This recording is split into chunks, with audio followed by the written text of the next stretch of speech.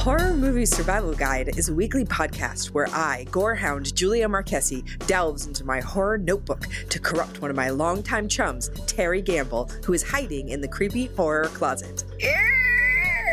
My mission is to learn the gospel of horror movie survival and to incorporate Julia's wealth of wisdom to become a Final Girl disciple. Join us as we take a deep dive into everything from OG horror to newly released films, but prefer the classics on VHS. We'll talk about obscure details that no one else notices, spin off into alternate casting universes, crush on some dodgy, foxy fellows, and creepy uncles, and arm ourselves with the knowledge necessary to become the Final Girl. Welcome to Horror Movie Survival Guide, everybody. Yes, welcome. Welcome. Yes. That's a third verse today. A third voice that we're so excited to have with us. Over freaking joyed. Like, I'm freaking out like a small child when Julia told me about this. Like, I almost screamed and then I cried a little bit and then I was like, I have so much love for you. Welcome, hello to Diane Franklin.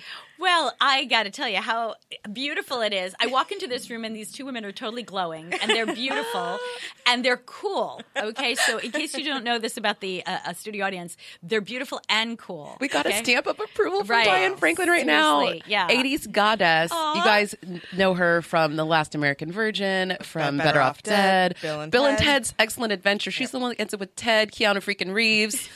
Let's Totally. discuss. Totally rad. Terror Vision, Amityville, like so many wonderful projects. We cannot wait to talk with you about all of this today. Awesome. I'm ready. All right. I'm here. Ready Excellent. to go. So you started out doing commercials and modeling.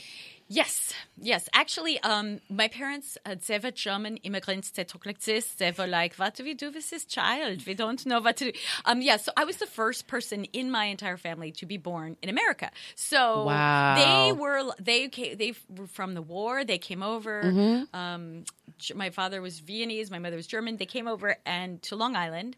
And what happened was I, from probably the age of 4 or 5, because I grew up in the TV world of, sitting in front of the TV watching. I didn't have siblings to play with. I have a half sister, but she was much older. Married, when I was like 4. So I was raised as an only child, and sat in front of the TV and watched That Girl. And there it was, Marlo Thomas. She's the best. I think about that hat. Yes. Right. So then she was actually one of the few dark-haired actresses on TV at the time. I mean, I guess Mary Tyler Moore was also, but she was older, like wasn't of my age. Like, so it was like more like I Dream of Jeannie and Bewitched. So I watched that, and I, from the age of 4, wanted to be an actress. I just wanted to be an actress. Her energy, Marlo Thomas's energy on that show was so similar to my energy, and I think I just bonded with her. And so, I watched all the episodes, and then she did a play, and I think I went to the play, and I was like a groupie in the, when they opened the door. I'm stage like, "Can you door." sign stage door. Yes. And she signed my autograph. And then I transcribed, talk about nerd, transcribed the entire play she did, and, or watched, when you listen. You and were you write studying from the very beginning. From the beginning. She was my hero. She was just an actress, goofy, but pretty, but funny. Just combined a lot of things that I loved. Yeah. So, and then I started, so my parents, and I didn't even know how they did this, but they went to an agent with me, 4 or 5 years old. They didn't know, it probably wasn't, maybe it wasn't even an agent. Maybe it was just somebody whose door said, come in. And they just went, well, what do you think? And they went, I don't know. So, who knows? You never know. So this is where the accents I'm hearing now too, because you're like queen of accents for all the movies. Is this because of your family? When I was growing up, I didn't really hear it, but I never had a problem or felt, what do you call it? Uncomfortable about it. I never felt self-conscious or I can't do that. I just did it. I just kind of heard it, and I had a good ear for that. And speaking of ears, I am deaf in one ear. So my good ear works really, really well. My bad ear is not happening. You could stand right next to me and talk to me, and I will not turn around. I think there were a lot of people who thought I was snobby when I was in middle school, I think because they would talk to me literally on the bus, and I'd be like, I didn't respond.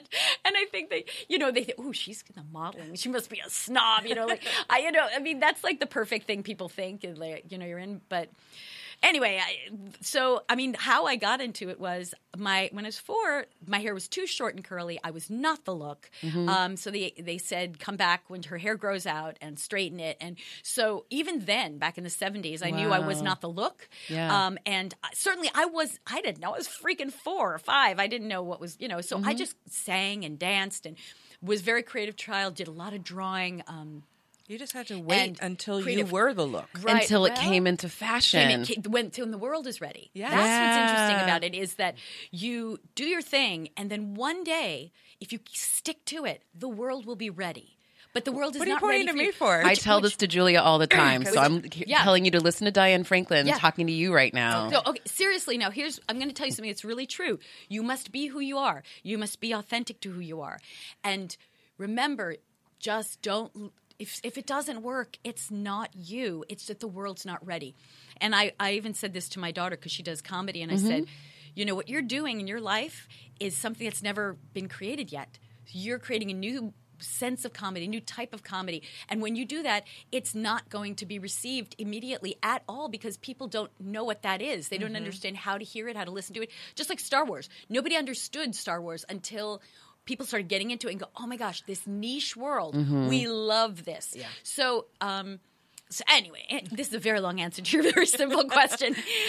5 hours later. No, we love it. So, This is what we're here for. This is why we are here, why we invited you, that we are soaking this in. This is great. Well, I've got good messages to say, and I think that people need to hear this, especially young women, because we right now really need women to be understanding that they need to make the effort. Your presence and your voice and your work matters. It really does. Every generation does. So, in respect to previous generations, I was auditioning, could not get a lead role in anything. So when you're talking about starting with modeling, I started with modeling because there was no other way to get in. I didn't know. They just said, we tried again when I was 10. My hair was longer. It was just one of those things, like try modeling. And believe me, I'm going to tell you right now, I was not thin enough, okay? Even as a 10-year-old, okay? Hello, world. Wow. You're a child. Exactly. Okay, so here's the great thing. Okay, so I'm 10 years old, and I'm like, from German stock. Okay, we're not talking like, a thin, generation genetics. It is just happening. My mom's making Wiener Schnitzel and, like heavy food, meats and, liver. I don't know. We're just, European family, immigrant family. Do you speak German? Ein bisschen, aber ich spreche nicht gut Deutsch. Ein bisschen. Actually, I understand a lot more than I speak. But anyway, and I'm talking about this food issue because, I think before I had my daughter, I'm like, is it possible to grow up without a food issue? Is it possible to grow up and be in this world as a woman and not be dealing with food like as an issue in your life? And the answer is, hello, ladies and gentlemen, no. No. Yeah, it's and I'm going to tell you, no. any woman who says that she doesn't have to deal with the food issue is lying. It's not true. And in the entertainment business, even more so. Because in the entertainment business, there's so many things that have to do with it. For me, obviously, if you want to be a professional, you say to yourself, okay, what do I have to do to get there? And one of the things I talk about when I teach and I'll probably be writing a book about this eventually, is body and voice tell a story. Okay? You walk into a room and your body and voice tell a story. So you might be like really hot, beautiful, but if you come in and you talk like that, it's like really not going to be happening for you. Any actress who looks really beautiful had to have to work on their voice. They had to. This is a great case with lead actors, male, big, guys who are supposed to be hunks, they couldn't get a voice with like that, they can't, their voice tells a story. Sure. So right. You bet your sweet Bippy that they had to, they were told concentrate on your voice. Yeah. Right. And even dialect, I was talking like this when I was kind of like in my teens, and they said, no, that's not going to cut it. Long Island, right? Long Island, exactly. You talk like this, and which I use in my... Which is helpful for later. Oh, it's just beautiful. I was like, poetic justice. She gets to dive into it. Oh, and it was like, hello to my peeps, seriously, that was purposely like, I'm going there. And it was so funny because I even pulled back, you could talk, people really do talk like this, but sometimes it's hard to understand. So anyway, that's a whole dialect lesson. But anyway, We'll get back to that. But let's focus back on this food issue for girls. Thank you very much for an actress, because Terry and I are both actresses as well, and it's something that we've never been the thin type of girl either, and we're both curvy ladies. And right. Even when I was small, I was never small enough. Right. Bang. Okay. So here's, and what happens is too is like, okay, so first of all, I want to clarify something. Women, because our bodies are made like primordially, have babies, go out and have, your body is saying, you are a baby maker, go out there. I mean, that's what your body is like, sort of, whatever ways in our brain, our body's moving in that direction. And it's saying, store nutrients, because you don't know, there could be the end of the world. So our bodies are telling us to do things that are natural. Right. Natural, okay? So the first thing that happens is when we get to about 10 years old, as a woman, as a girl, we start getting our weight. We start putting it on. And the problem is, or at least in my generation in the 80s, there was no exercise. Right. It was considered vain to exercise. It was considered vain to post a selfie, if that was the case. If you were posting a selfie in the 80s, you would have been, it would have been pariah. What is it like? Yeah. You know, you were not considered cool. It was not okay. Vain, just not cool. But at the time, okay, the 80s was the time where we're coming off like the 70s was like a Farrah Fawcett, tall, blonde hair, blue eyes look. And coming into the 80s, okay, I didn't even get there. I'm in the 70s now, 10 years old, and I would go for a modeling audition. And granted, modeling is, you'd always look for a thinner person because the clothes have to hang on you the way that make them look good. It has nothing to do with you. Yes, modeling is objectifying because the focus is the clothes. It's really not you. They want you to make the clothes look good or the product look good. Pretty hangers. Right. Let's just be clear about that, you know, and yeah, if you're taller, it's going to fall. It's going to look beautiful. Okay, thinner, it's going to look great, right? Whatever that's, and that's even now obviously beautifully changed, but we're getting to that. So originally, remember, it was about the product. Now, I'd started with like Sears catalog and Macy's catalog. Do you remember those pennies? I used to cut those out, like the little pictures, and make like little boards, like for myself when I was a kid. Really? Oh yeah. See, like and those are things. So when you think of modeling, most of the people think of teen modeling. But when I started, I was like a kid, 10. You're saying, catalog oh my models. God, poor child. Why do you have to think of weight? Well, guess what? So I go on this audition. I get taken by an agent, and I'm going to say the word chubby. Okay, and now that may be meaning like other people go, what? But like chubby is one step from thin, I guess. You like, I'm going to just call this like there's levels, right? Whatever, right? And I'm just a kid. I don't even have a figure really yet. So, but what happened was I went to I really wanted to be an actress. I wanted to be an actress. And my mom, I remember, she was so awesome because my parents did not care. Like, they really didn't. So my mom, we went to this modeling, do a catalog thing. And the guy just said, well, you're too fat. Oh. Just too fat. And I'm 10 years old. I'm like, what? Okay. How did you take that? Well, that was the thing. I was too young to take it. Like, I was like, I wasn't a teen yet. Yeah. So it didn't kill me. It was 10. And I was like, what's fat? Like, I didn't even like not on your radar. Right. Yeah. Like not on my radar. Like not like I knew it wasn't good, but I didn't know. I didn't get all crazy because my mom wasn't. She said to me, well, do you not want to do this? Because you could stop. I mean, this is not, you don't have to do this, we could stop. And I was like, no, I don't want to stop. Like, but I think it came from, it hit me at the right time because it made me go, I need to watch my weight. And it made me look at what Americans do as opposed to German culture. Oh, okay. So what happened was I went from, and so this is a very interesting thing. I went from this culture of eating and robust eating to, okay, my mom sees me wanting to have this dream, so she started cooking different. Wow. She put carrots and celery in the refrigerator. We didn't have 2 eggs with toast and cheese for breakfast. Like, you know what I'm saying? Like, it changed.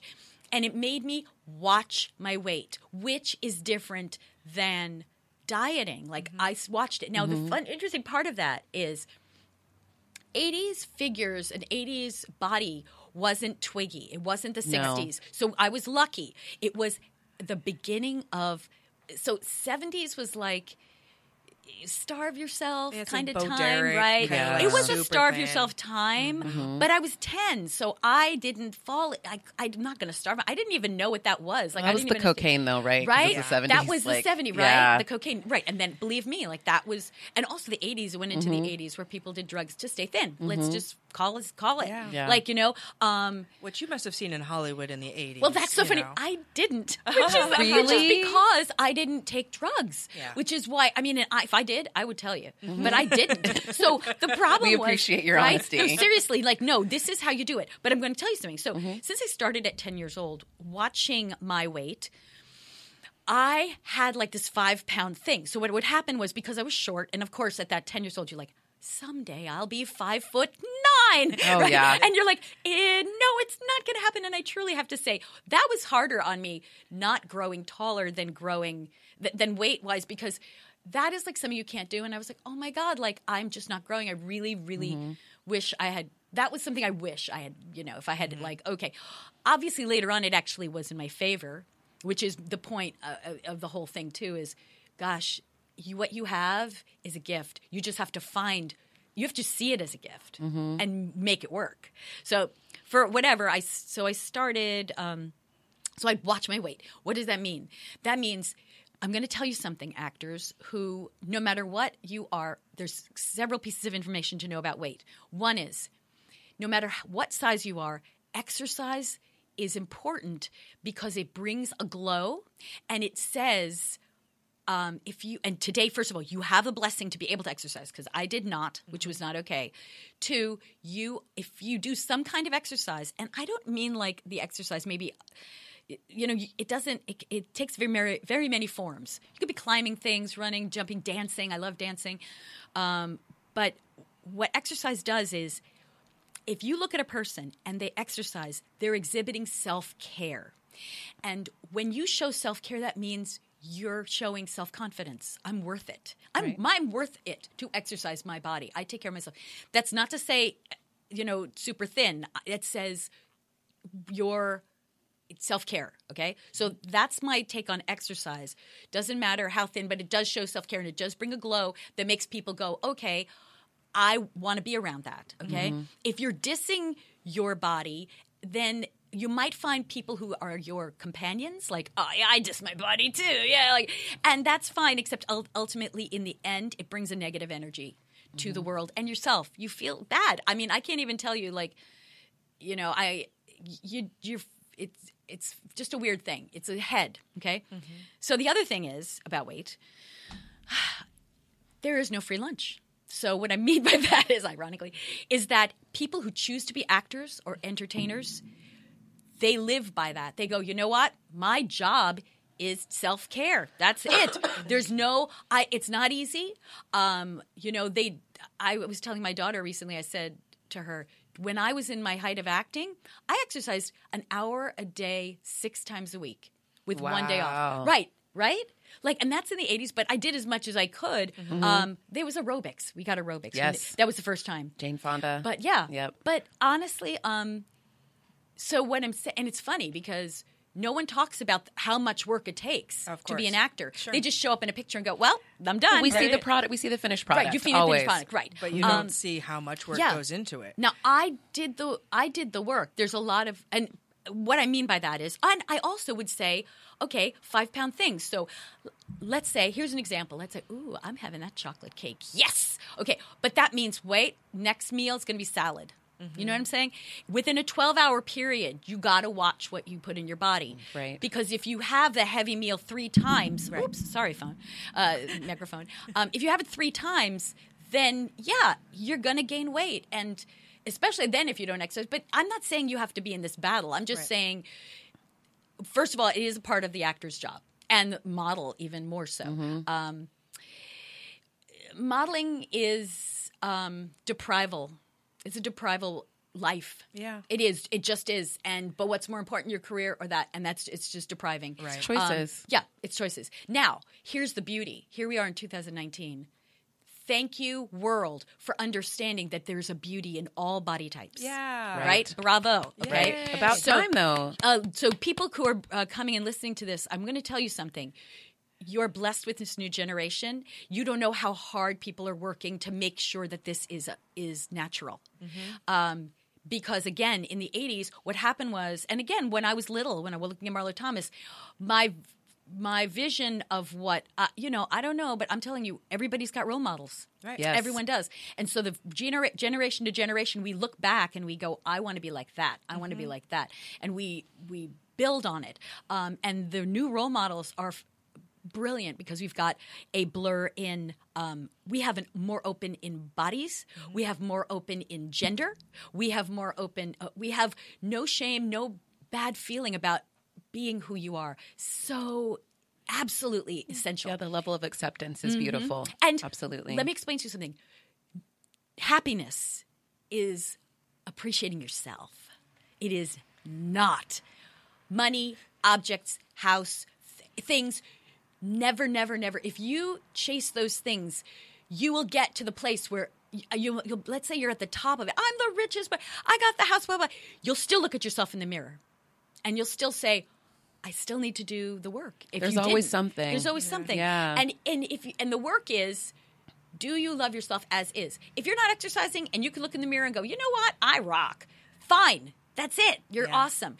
I recommend exercising because I think you need to be in touch with your body and your voice. And ultimately, I think we need to it's funny. I teach acting to kids and I go, you're learning a lot of things from me. Put it in your pocket. And when you need it, someday you can pull it out. Right. You'll pull it and go, oh, you know what? I need to work with my voice. Or, you know what? I'm going to exercise today. I feel depressed. I'm going to go out and run, or I'm going to go, you don't need to join a fancy gym, but it brings good energy. And I can tell you it begets, good energy begets good energy. Absolutely. So there you go. So I started when I was modeling at 10. We didn't even have exercise. I took ballet twice a week. I don't even know. That was like what we did. And then I tried to do some running a little in school. Couldn't be on the track team. Did acting, modeling, and then once I hit 18, went to college. I went to NYU. Walked around New York all the time. Did a lot of walking. I don't know if we even did aerobics then. It was still the 70s. It was 70s or beginning of the 80s. But once I got into the 80s and once I started acting, then there was aerobics. And the 80s brought sexuality into our workplace and to the world. Sexuality.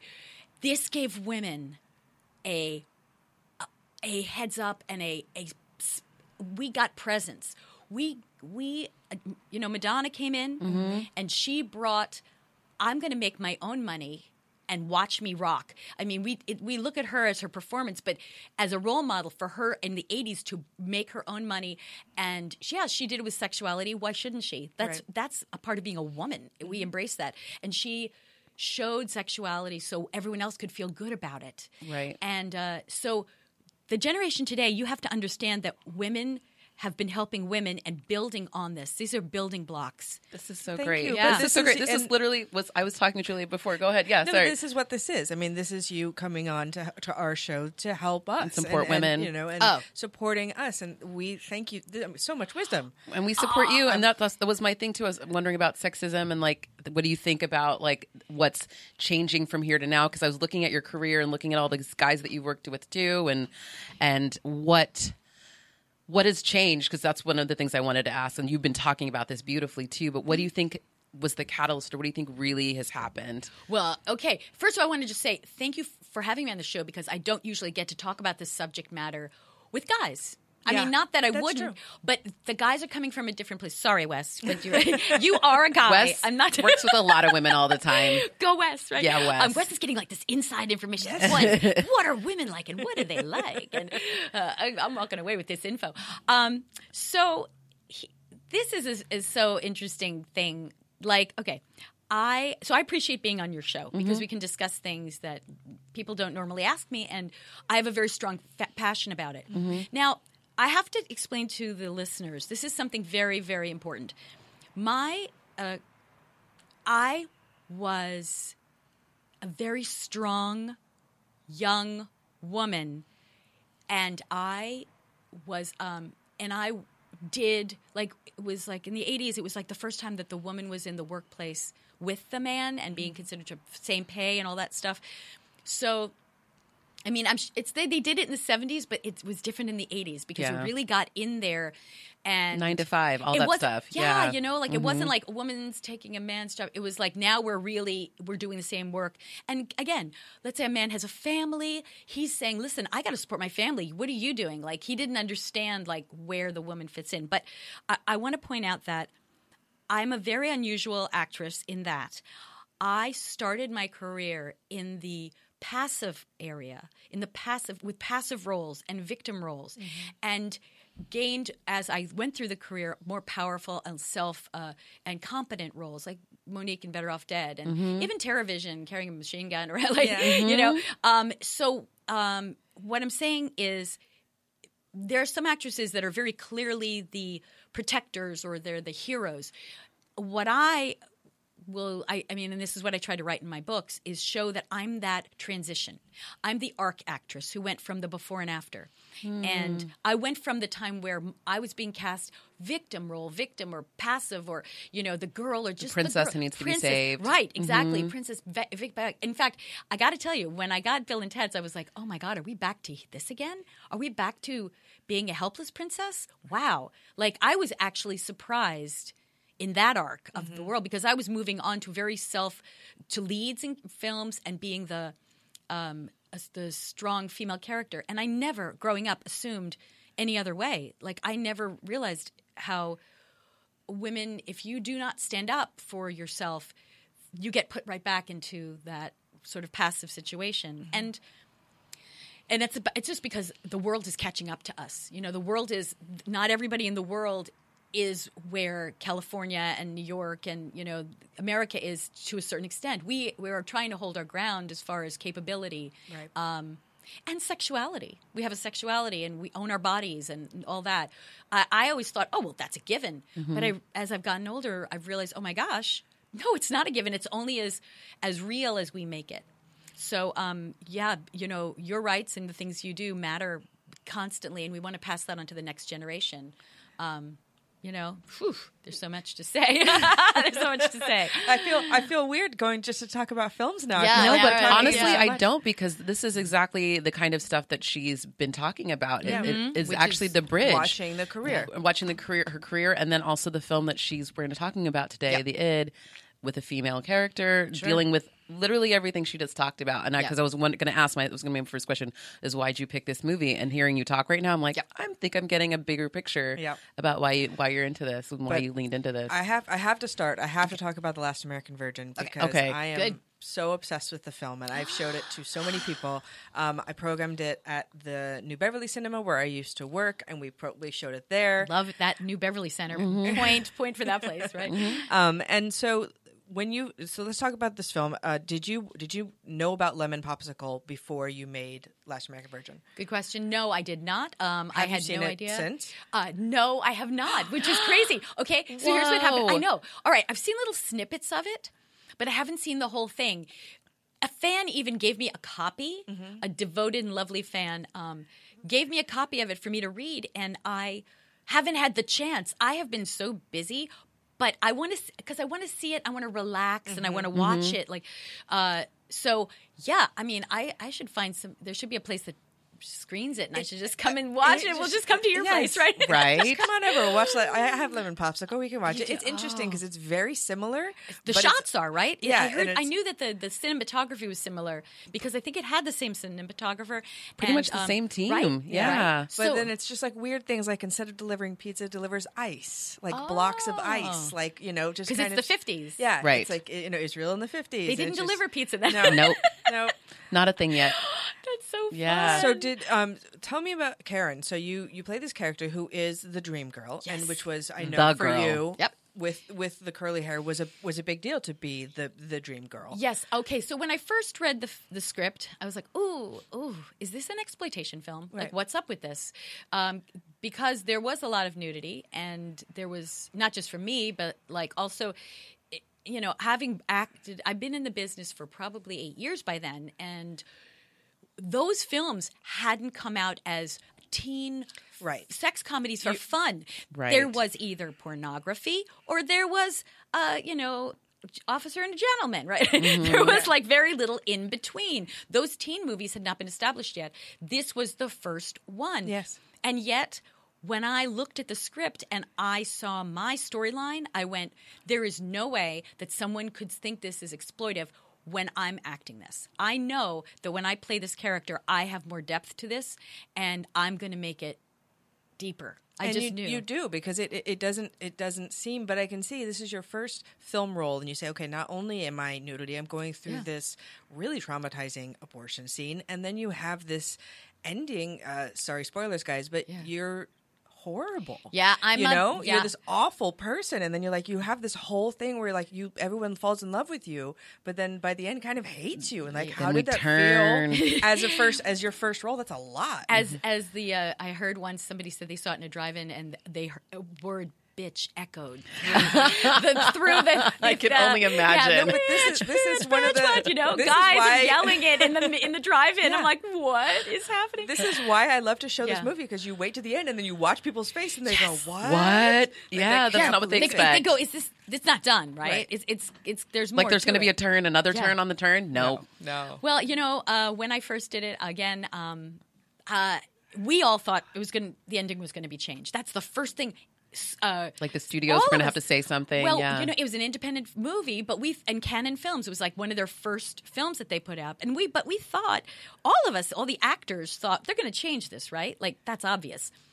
And the director was like, no, we're not going to change it. And because he said it was based on his true life, his story.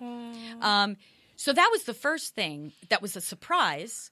But then we're like, okay, well, that's his choice. It's his film, and who knows what's going to happen with it. But I would say that later on, when I started looking at the film, I went, oh my gosh, of course people were shocked because it says the last American virgin. So we're thinking America is about happy endings. And it occurred to me that's why it's not only a shock from a dating point of view, but it's also a shock from how we see American films. Yeah. So then Fast Times comes out at the same time, we'd get the American version versus the European version because Virgin was made by Israeli writer-director Boaz Davidson, and it is really producers, which was Menachem and Yoram Golan and Globus production company. So their European sensibility was my dark curly hair, dark look. I was attractive to them, which made me I was like, are you kidding me? I mean, literally, I was shocked. I was the dream girl with my curly hair.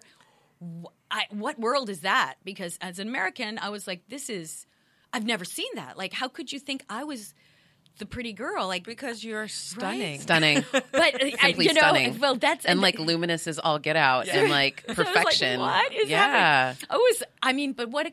I have to tell you, from a girl who was once called chubby, you got to understand that was... Right. That was oh my God, thank you.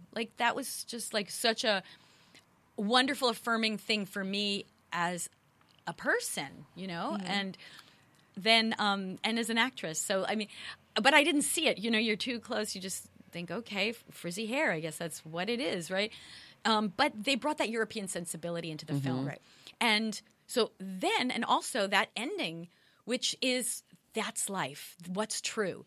So you get the filmmaker's point of view, which is today, when you see films, and by the way, bravo to all you filmmakers out there, because you all have different voices, and finally we can see them, and you don't need to spend a lot of money to have a voice. And it used to be so hard. I mean, you had to, rent equipment or use it in the middle of the night when somebody wasn't using it, and buy film, and it was just so expensive to make anything. And half the stuff people made wasn't seen or distributed. Today we could see it on YouTube. You are your own creator, and everyone's voice is interesting. But what was interesting about that time period was that film was a guerrilla film. I didn't realize it at the time, but they were, we were head to a location and we shoot something. Okay, let's get out of here. I'm like, you were stealing shots. I didn't know if we were at a football field at a high school, where I lose my virginity, and that it was really a football field box up there in some school in the valley, and I didn't know where we were because I came from New York. They brought me over, and okay, we're driving there and shoot it, and so I didn't realize it was the guerrilla style of filmmaking, and I'm glad they did, because that's what filmmaking is. It's exciting, and the voice of that film, I mean, if you told me then that I'd be talking about this film right now, I would be shocked. Right. I would say, no. Oh, that's silly. I couldn't imagine. Did they sell it to you as if it was going to be a series? Because Lemon Popsicle, of course, was hugely popular and had this like whole series behind it. They did not say anything to me that whole time about it being a series. I did not know there was a series until we finished the film, and it did really well. Actually, I have to tell you, my picture was in the Hollywood Reporter and Variety before the film came out. And it was this picture of Steve Anton and I was like, why is my picture in the Hollywood Reporter? People don't even know who I am. Nothing has come out. But it was so interesting, but it was with my curly hair. Mm-hmm. Now, obviously, looking back, I go, oh, okay, so it was a new look. And they were trying to promote the film as something different. And I have to say, I had no anticipation that the film was going to go in the direction it did. Again, that film didn't come out, and I got Amityville. It was sort of like, I would say, once you do a job and you start getting sort of your name out there, then things start picking up, and people go, right. Who is she? What's happening? We want to catch her before she gets too expensive. Right. Exactly. All of a know. sudden, you see all these movies come out with actresses like that because, they hit where the iron's hot. Yes. Yeah. So yes, that was so great. So then we go to Amityville.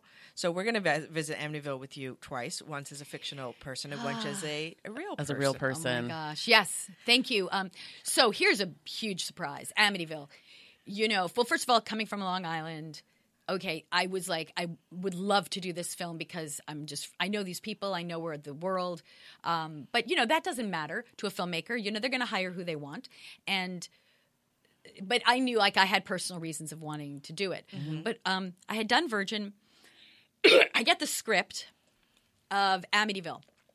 I'm looking at it again going, oh my gosh, okay, there's nudity again. Whatever. Okay, fine. I just didn't want to be really kind of intense nudity. Yeah, well, I didn't know, like, I just didn't want to be seen as an actress who would only do it. Sure. And honestly, because I didn't have a brother, I didn't take the incest part as like, oh my gosh. If I had a brother, I don't think I could have done it. I mean, honestly, I think I would have been weirded it's a out. lot, yeah. Right? But I was like, oh, it's just a guy, whatever. It was kind of like ironic. I mean, it's kind of ironic that to this day, like, people go, oh my God, that scene, that incest. But I don't see it from that perspective. Mm-hmm. So to me, it's. But he's also, possessed and driven by a force within him that is not him. So, right. And that could be pulling you too. Yeah. Clearly it was. Right. My goodness. But what got me to want to do the film, I knew I wanted to do horror film because honestly, that is a rite of passage for every actor or actress. Yeah. And I still say actress. Yes, I do. People say actor and actress. I have a funny thing about actor and actress. I'm going to bring this up, and you can tell me your thoughts. I really have to. Okay. I want to know your thoughts. All right. I call myself an actress because I am a female. To me, actress is what I am because if I took the name actor, I'd be taking on the male name of actor. And I'm like, well, why can't a guy be called an actress? Like, do you know what I'm saying? Like, to me, like, that's what gets me about that. It's like, I know women want to be called actors, but to me, it's almost like saying, call me a man. Because I'm like, and I'm going, I don't think of it that way. My thing is, we don't call doctors doctresses. Yes. We call them doctors. Yes. And just everyone's a doctor, and I think that's fine. Right. But I also just usually call myself actor person because actor person. That's my thing. Model actress, whatever. I usually say actor right. person whenever people ask. I'm just like, oh, I'm an actor person. They're like, okay. And they just kind of move on from that. But because I'm a human, I think that's right. I'm a person who acts, and that's where I go with it. So you've thought about it too. See, that's what it is. I say Forever. I say actor right? just because I feel like it's for everybody, I guess. Yeah. But see, you didn't come up in the generation that we had actress and actor so much. Now it's like you're an actor and it's established and it sounds sexist. So it's kind of interesting. I think I should change it on my IMDb or whatever. I'd say I'm an actress. But there's a part of I think, again, I'm that transition actress, actor. And I really You love. say what suits you. Right, Whatever you like. Actor, actress. That's who I am. I'm a double. Right? Yes. You could Actor, just do that. actress. Just do actor/actress. Actress, yes. And I see myself as, I like the femininity. I'm a very feminine person. I like that part of me, but I'm also masculine. So I do that too. So yeah, you're tough as nails. I'm tough as nails. I am. I'm and that honestly, Amityville Murders, I was like, ooh. Yeah. Watch that woman. Yeah, right? I can bring it. And so the Amityville first one, I had to play passive, gentle, vulnerable, and that you can see my personality. I'm very verbose, certainly now, but I'm a strong person. So for me to act is that is acting. Do you know what I mean? It's against type for you. It is. And even Virgin, actually, Virgin perhaps was one of the hardest roles ever because I just had to be the girl. And that was my vision for it. It was just, I'm just a girl, general, open, like no, you don't see any personality. I'm just interesting. the girl. They project onto you what they want. Just the girl. I am. And I didn't, when I did it, think of myself as the object, but I was the object. But I did treat it as you are. I mean, your face is so sweet, and you have such a cute, bubbly personality that. But you don't get any sense of who she is as a person. Yep. No, it's you're right. all reflective. Not even when her like deep scenes with Gary, like she's still just the kind of surface. I made it like my vision was that I was like a feather in the wind, and every night, any way the wind blew, I reacted. So, like, you're nice to me. Okay, I'm nice to you. Well, that wait, explains the turn, though, and justification for that. Because if you're flowing, Yep. you're going to flow into that. And that guy again. at the end takes me, like he owns me. So Gary would have had to fight for me. My feeling at the end was he would have had to fight for me. Yeah. And he to never get would me. have. And he didn't. So, and I was like, well, what can I do? Like, I can't float by myself, right? Yeah. Right. So now he takes us to Amityville again. Also, I wouldn't say like a victim. Yeah, ingenue. The thing I found interesting about this is when I did Amityville, Virgin hadn't come out, so I didn't trust that curly hair was in the mainstream yet, and so horror was always straight hair. And I thought, I have to be the generic girl again, so I got to straighten it. So, I mean, even though there is some curl to it, I straightened it as much as I could, because the idea is I could be any girl. I have to just be the girl in America. Like, just, you could be anybody. So that was kind of the goal of this character. The thing that's really cool about the Amityville character is you get to see a wider range of my personality. Yeah. So you get to see this, the sexual and the demon, right? That's my favorite. Yeah, when you right. come back with all that crazy makeup on and you're the Right? demon girl, I was like, yes. And that intensity. That looked like it was fun. It was so fun. And I will give you another thing, too. What happened was there was a thing with my tongue they wanted to do, and they gave me a snake tongue. They tried it. So there was there's footage of me with a snake tongue that splits, and they had me do that, the weird thing. But the funny part was then they went, nah, let's just use your tongue. So then someone said to me, is that a fake tongue or is that your real tongue? I'm like, that's my real tongue. So I guess it's pretty good, but it's like a big tongue. Maybe right? that's why they nixed it, because your real one was already doing the job. It was killing it, right? Oh, It was that's pretty great. good. So, Can we talk a little bit about Better Off Dead? yes. Please? Oh my gosh. Did you know that there was going to be claymation hamburgers in the film? Well, I saw it in the script. Okay, it but- was in the script. Yes. Being like, there's a Oh. claymation hamburger Oh sequence. yeah, and the great part of that film was when I and I say this over and over again, but it is the truth. Every person who got that script from Better Off Dead was shocked that there was nothing gratuitous in it. It was like the idea was before that film came out, people would try to get you into the theater. How would they get you into the theater? By putting something that you couldn't see on TV. Okay. Right. Verbally, whether it's language or, bad language or violence or sex or something that gets you out of your house, into a car, give people money and watch something, okay? Now, when we got Better Off Dead, all the actors went crazy because they went, now this is a film I would watch, right? It was like, now this is something I would watch. Yes. I would go see, which is hilarious. And it brought beautiful actors. Vincent Schiavelli, I don't know if I said his name correctly, but, he was in Cuckoo's Nest. And I looked in and I went, oh, my gosh. Kim Darby, David Ogden Stier. I mean, these actors were major comedians. The mailman, And Curtis Armstrong, Curtis too. Armstrong, but like Taylor Negron. Taylor Negron. I mean, Yes. brought these like people. You go, wow, this is so. What if this film is full of such a wide group of cool people? Yeah. And we had, I would say that's like the most fun shoot ever. Because everybody had a great time, including John Cusack. We had a lovely time. I love John. We had a best time. He was so sweet, and so we had laughed, and we just had fun. We bonded, and it was great. So that film, and to me, oh my goodness, auditioning for it. In fact, actually, to tell you the truth, I love this film so much.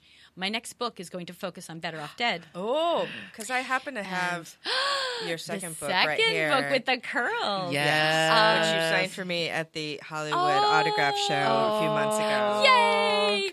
I'll tell you. Okay, so I have. I mean, not to digress, but I've got these books that are on Amazon. Just look up Diane Franklin book.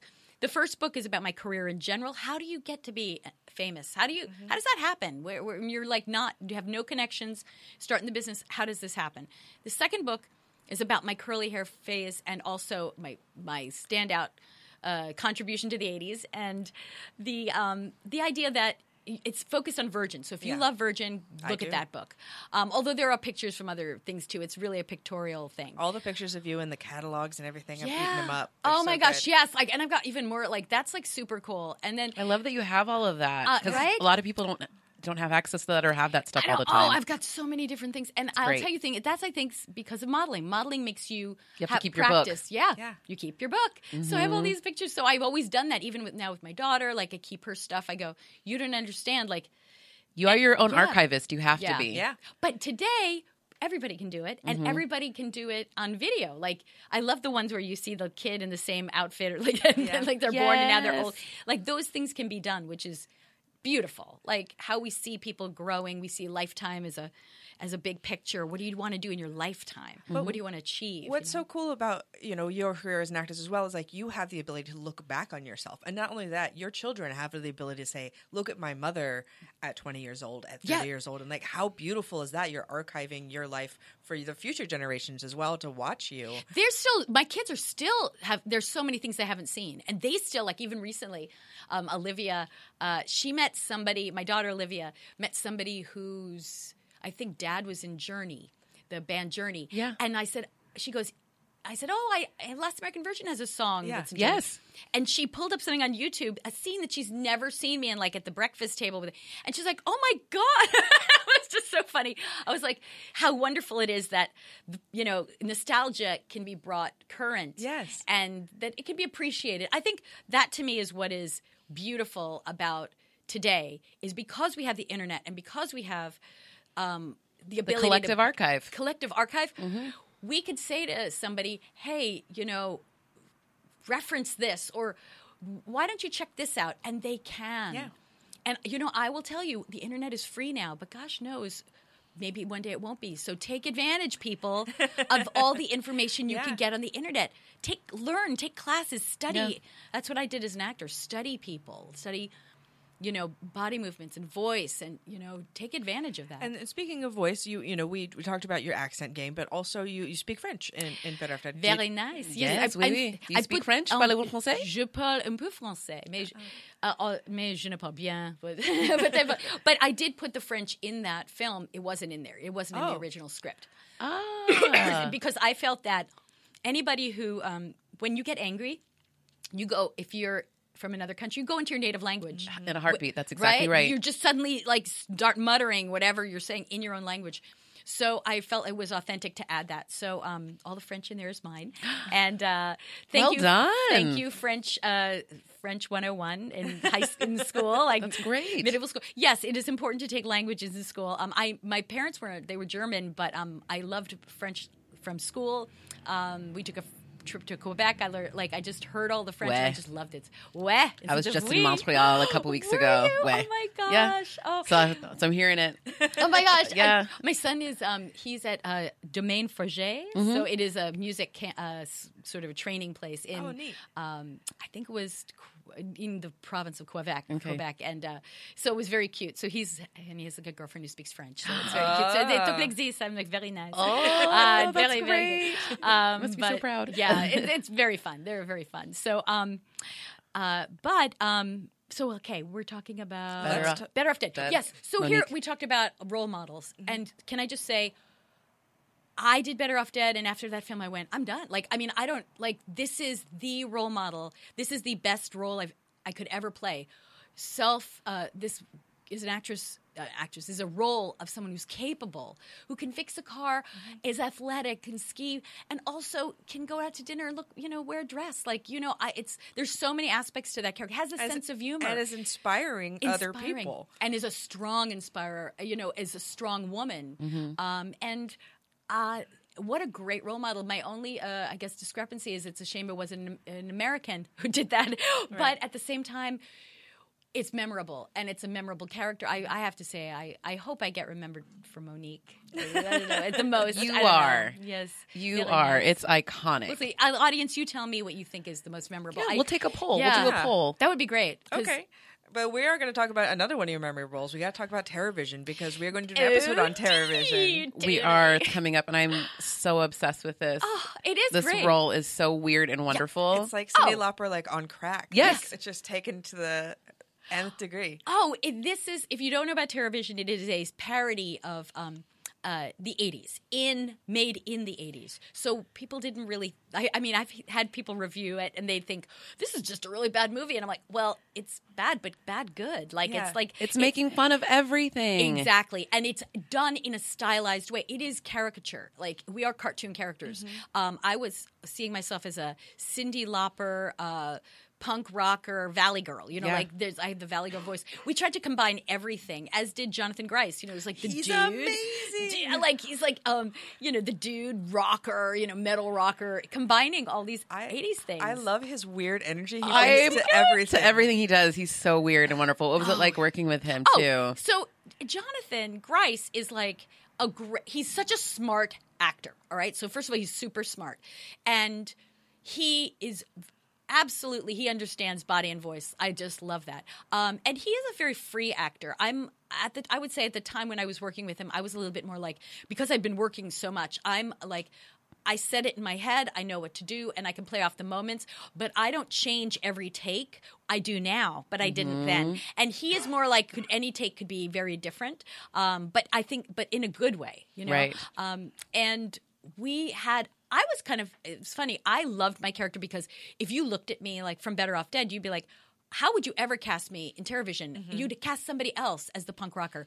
But I always wanted to play a punk rocker. Always. Are you kidding me? I was like, this is the best part. So I love this. And I was surprised Jonathan did, but he must have loved his character as well because Oh yeah. he was, you know, like, as again, like who would cast him as a punk rocker if you saw him, you know, without the clothes. I and would bam. cast Jonathan Gryce in anything. He's wonderful. Yeah. And he was Uncle Rico in Yes. And- in Napoleon Dynamite, and I then think of him as like the dual werewolf. He's got his sad werewolf in Fright Night 2 and also in Monster Squad. Oh! It's like this, right. So the character And Real is, like, so Genius, good. he's saying he's Yeah. a genius, and him in Real Genius Yeah. playing a genius. So I was like, that makes Cosmo. sense. Why he was, like he was cast as that too. But see, here is the thing: if you're like do a lot of character work, people go to you and they say, "Okay, what can you create?" But for me, I always played like the sweet, nice girl. So how does that translate? You know, like how do you see that? And the only way you see breaking it out of the mold is if you show it. And I tell my actors that it's like, if you want somebody to see you as something, you have to show do it. You just show it. Like people they can't imagine you doing it.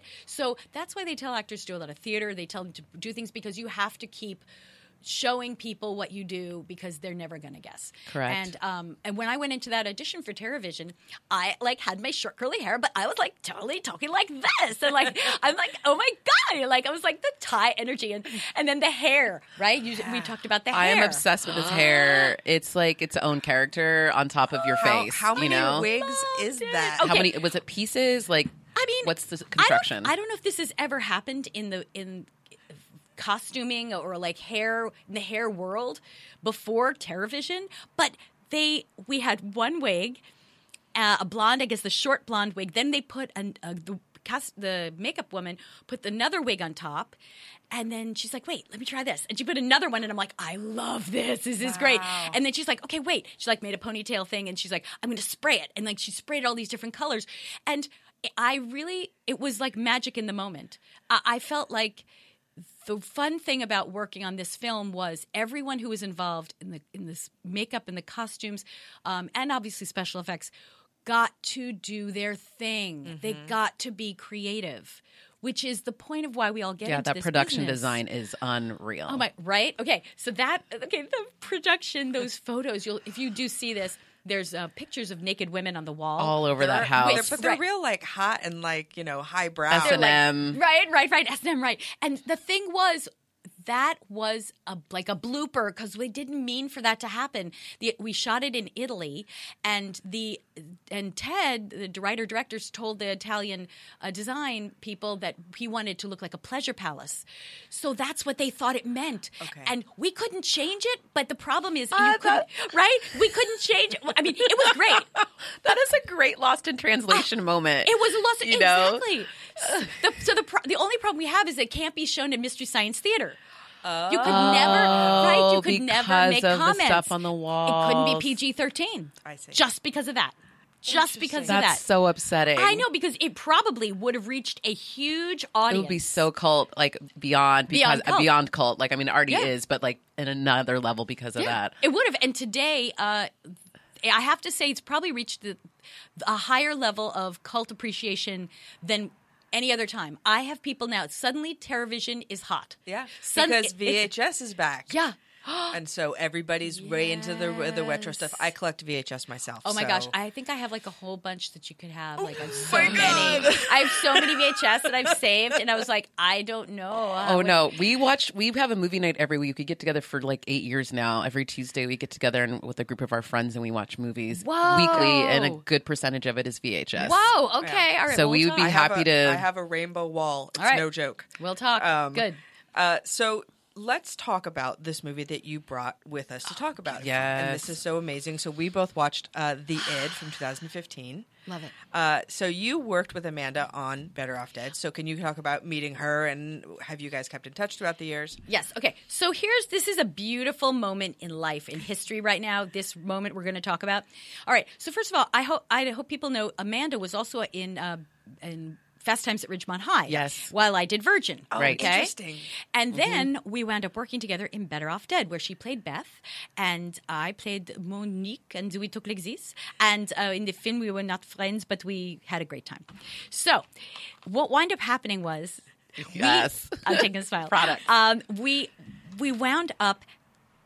Our careers have been sort of following... We've always been friends. We've always been best friends. Aww. And then, in fact, Heather Langenkamp, who did Nightmare on Elm Street, we were best friends like in the 20s, like when we were in our 20s. I want to hang out with you guys so This is bad. Julie, you're literally describing Julia's dream like girl squad right now. All right. Okay, you're gonna flip out. It's gonna happen too. It's amazing. It's another reunion. All right. So we got together, and then, our lives went in different directions. I got married, and they, had relationships, blah, blah, blah. Everyone, went into their own world.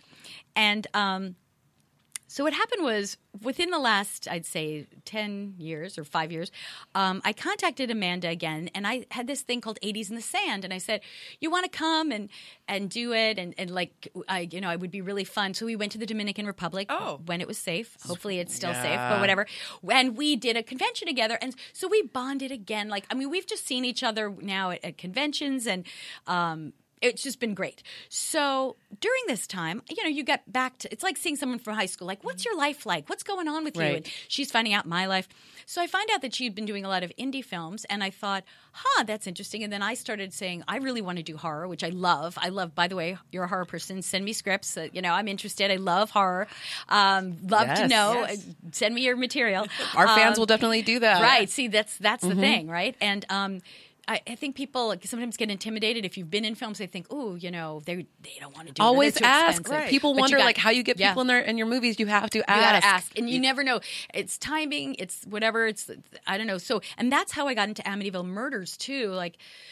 That's an amazing story. But we were talking about my film work now. I played the daughter in one film. Now I play in Amityville Murders the mother. So I did this film. And when I was talking to Amanda, she was like, well, I did this film called The Id. So I said, okay, well, I love to see it, and I was saying, please send it to me.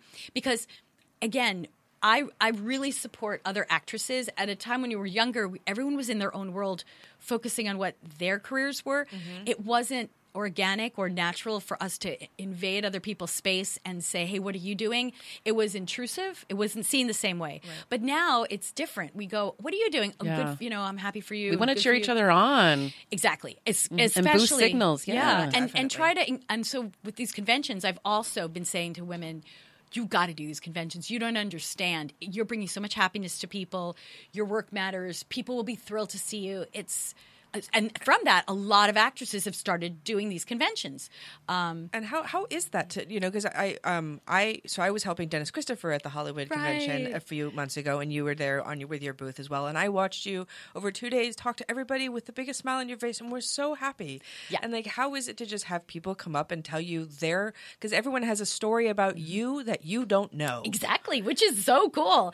I love that. I think what it is my attitude is, first of all, it's as an actor, you are well known in a moment of time, right? Mm-hmm. And I think for me, what occurred to me, first of all, I have kids, and originally I thought, I'm going to give all my acting stuff to my kids, and then I realized no matter what I have, I'll always be mom, and like they like, okay, mom, you were an actress, that's great, but first and foremost, I'm mom, and that's the way it should be. I am mom. And I want to be their mom. That's what it should be. So I realized, well, who would be interested and care about my acting career and the things? And that's when I discovered, oh yeah, right, the fans. Like there are fans. I didn't even predispose there was. I didn't have my name out a lot, so I didn't think people even knew my name. Oh no, they know your name, right? Well, and they're like, it's easy. It just needs a spell, like, right? If you knew how many times I've seen Last American Virgin, Better Off Dead, like program somewhere, Bill and Ted combined, it's like See, and it's unbelievable. We've watched these movies. I don't know our forever. See, but I never knew that anyone actually knew my names. I just knew that if people if they saw my work, like you could only know me for my work is really what it is. I didn't do publicity, so the only time I actually ever did publicity was this year for Amityville Murders. It's the only time. What? It was the only time I ever did, like, seriously, like, all news the PR interviews and everything. Never, ever did it in my life. No one asked. I was like, and I didn't hire a publicist because I was like, I don't know. Again, it's that 80s thing. That's kind of weird. But I guess, if you're with a big, if you're with a show or a series, they hire the publicity people. Right. Or sometimes people hire publicists. And I will tell you, that's what gets them. What happens is your name, I think, in a way becomes bigger than you. And then top sort of mind. And then you kind of have to follow your work. I don't know. It's like you have to like reach for your name. Like, I don't know. Anyway, for me, this was the first time with Amityville Murders, and I was so pleased because I'm so proud of my work in the film. Mm-hmm. To me, best work of my life. You May Love Me and Virgin, and that's awesome. And Better Off Dead. Those are my baby films. Like, I love those films. Like, I cherish those films. This is a different level and nuance now. This is just fun. Like, if you like Amityville, see Amityville.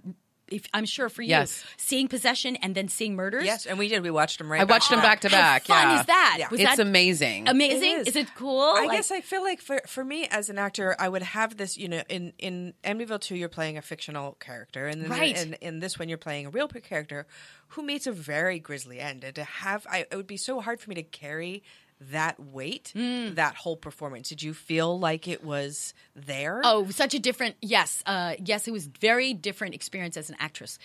The first one, I had to stay very innocent and because I couldn't be scared. This one, I absorbed myself with as much information as I could about Louise DeFeo, about their life.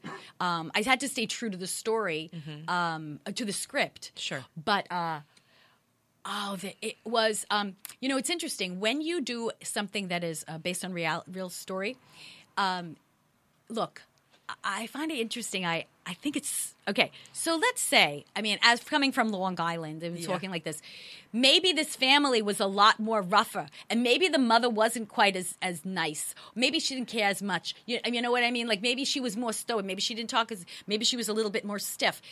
If in real life that was true, maybe we wouldn't feel as much empathy for her. Mm-hmm. So my goal with this film was to create the empathy, because any mother with their child and understanding the dynamics within a family is the point of this film. Oh, that's what you see that. Oh, you feel that. It's so palpable between everybody. I wanted to give Louise DeFeo something.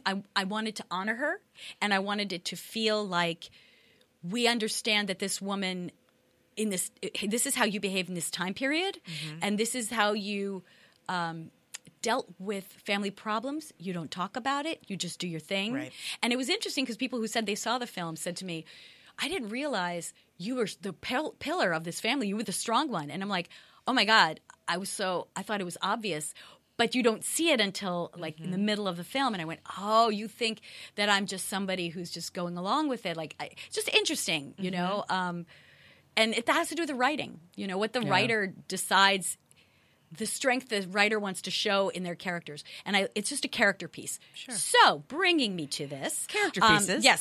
Let's speak of one. Amityville was a beautiful character piece, as is the id. Yes. And the reason why I chose the id, obviously, I want to support Amanda, and she has no idea that I did this. So I was like, oh, we should just call her and tell her. Or like, you know, this is Amanda. a surprise. Yeah, hi, Amanda. Guess what? This is for you. And also, it is because I honestly think she did an Academy Award performance, and it needs to be acknowledged. Deep. Yes. Yeah, it needs to be acknowledged. And so what happens is sometimes these films come out, and maybe they don't get the distribution that they should, but that's why I keep bringing it up, because I want people to know that there are so many these films that are so awesome may not be in the mainstream, and it has nothing to do with their quality. Just like I was saying, as an actor, you know, you have something special to offer, and it has nothing to do with your quality. You just have to stay in there, and eventually it gets its recognition. Right. I believe this film is going to get huge recognition. Yes. It's on Amazon. People can watch it already too on Prime and stream it and get it that way too. Check it out so you can watch it and find your favorite actresses and find it. But this is Amanda's. And the thing that's so cool about it is, like, you know, I think of her and I think of Nightmare on Elm Street. I think of Better Off Dead. And you think of these performances where she's good, but there's not much to the performance. Right. But then you go, I didn't know that she was capable of giving this kind of performance. And that's what's so exciting. See, her Amityville Possession, her Nightmare on Elm Street was my Amityville Possession. Our careers have had very similar trajectories, which is beautiful. Now, yes, okay, she is amazing in this film. It's beautiful horror. It's realistic. Yes. And the subject matter was what was so fascinating and awesome to me. I have never seen anything, and you can tell me if I'm wrong, with the idea of an adult woman caretaker of her dad, and she's attractive too, and to make it and to go through this and have to go through the struggle and the being torn. I don't know how much you want to give away. No, but I think we're heavy spoilers. We're spoiler heavy. All right. We tell people to watch the movie. We tell them the week before, so we'll let people know that they need to watch this film. But this, it's the horror of real life is what it is, and you know, and like that's even more horrible than anything you can really come up with this kind of, you know, monsters or whatnot. But you go, wow, like this. It's a real life monster. And what I love about this too, because I keep reading about this right now too, is this whole generation of elder care that we're dealing with right now. Thank you very much. And it's so right on because you know, the 40 plus area of caring for your parents from this point on in your life, and what does that really mean for some people? And for this woman, it is dire, the situation. And it is. Everybody's going to go through it. Do you know what I'm saying? Everybody's going to go through dealing with an elderly person in their life. I'll be straight up. Like, my dog is 14 and we are like broken, but because we've never put any animal to sleep. So we are flipping out right now because we don't know what, you know, obviously you say to yourself, this is humane. But what do you do? And it is very hard to take care of him because he's 90 pounds. He's like a small white St. Bernardish. He's a Clumber Spaniel and he's giant. And like my feeling is like, but I realize, and I really believe that, you know, part of this is your life experience is that I look at it and I go, oh my gosh, I have taken so much care of this dog. Imagine people. Imagine taking care of someone as she does in the film and, you know, rolling them over and washing them. Bathing and doing him. this to your father. And they but can while talk. he's berating you the whole time, the things that he says to her. Oh my gosh. Yeah. Absolutely. Are cutting, and just like he knows all of her buttons. Yeah. And how to take her down. And you could get that it's been a lifetime of this for her. Yes. And this character is dealing with this like very abusive father. I was heartbroken for her. And some of those scenes were so hard to watch. And then the hardest thing too is so she's got this fantasy life in her mind too, because the only thing you can do if you've never leave a home and you're taking care of somebody is go to your mind. Yeah. So her inner life and her mind is what she's dealing with most of this film. And then she's got this fantasy of this old boyfriend that reaches out from high school, Ted. But it's also believable, Yes, right? It's all absolutely. something that you can see, like And she how thinks- in your mind this could build into Oh something yeah, when you have the bigger. 20-year reunion, or you reach out on Facebook to that person that you maybe talked to a long time ago, and There's the that thing in your hope, mind. right? Little bit of hope. You're going. Little bit of the fantasy of, well, this could work out, and why not? Why not? Today, that's very common. Yeah. For people to be divorced, and then like, yeah. oh, let's like get My together. cousin married her high school sweetheart later on in life. It didn't work out, but it happens because people have changed. Yes, that's right. There you go. But it happens. It was after they had both divorced. It was like second marriages for Yep. everybody. It happens. So when are you and Amanda going to do a horror movie together? I have said that, and you know what? Daniel Ferens, who directed Amityville, he said, "Oh, I'd like to put you and Amanda in a film together." And I was like, "Oh my gosh, do it, do it, do it!" Please, you all could hang Oh my out gosh. and make something Oh my scary. God. And we, by the way, talking about the three of us with Heather, I'm going to be going to New Jersey Horror Con in October. There's like a 3-day, I think it's around the 11th or something that weekend. And Heather Langenkamp, myself, Amanda Wiss, and the other princess from Bill and Ted's, Kimberly Cates, will be there.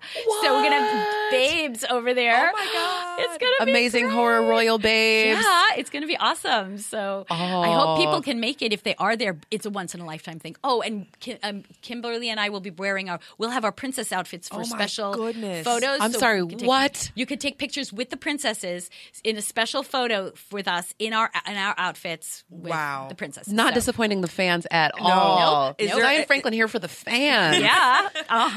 Is there anything else that you would like to mention? I know you have your books. I have my books, so definitely keep.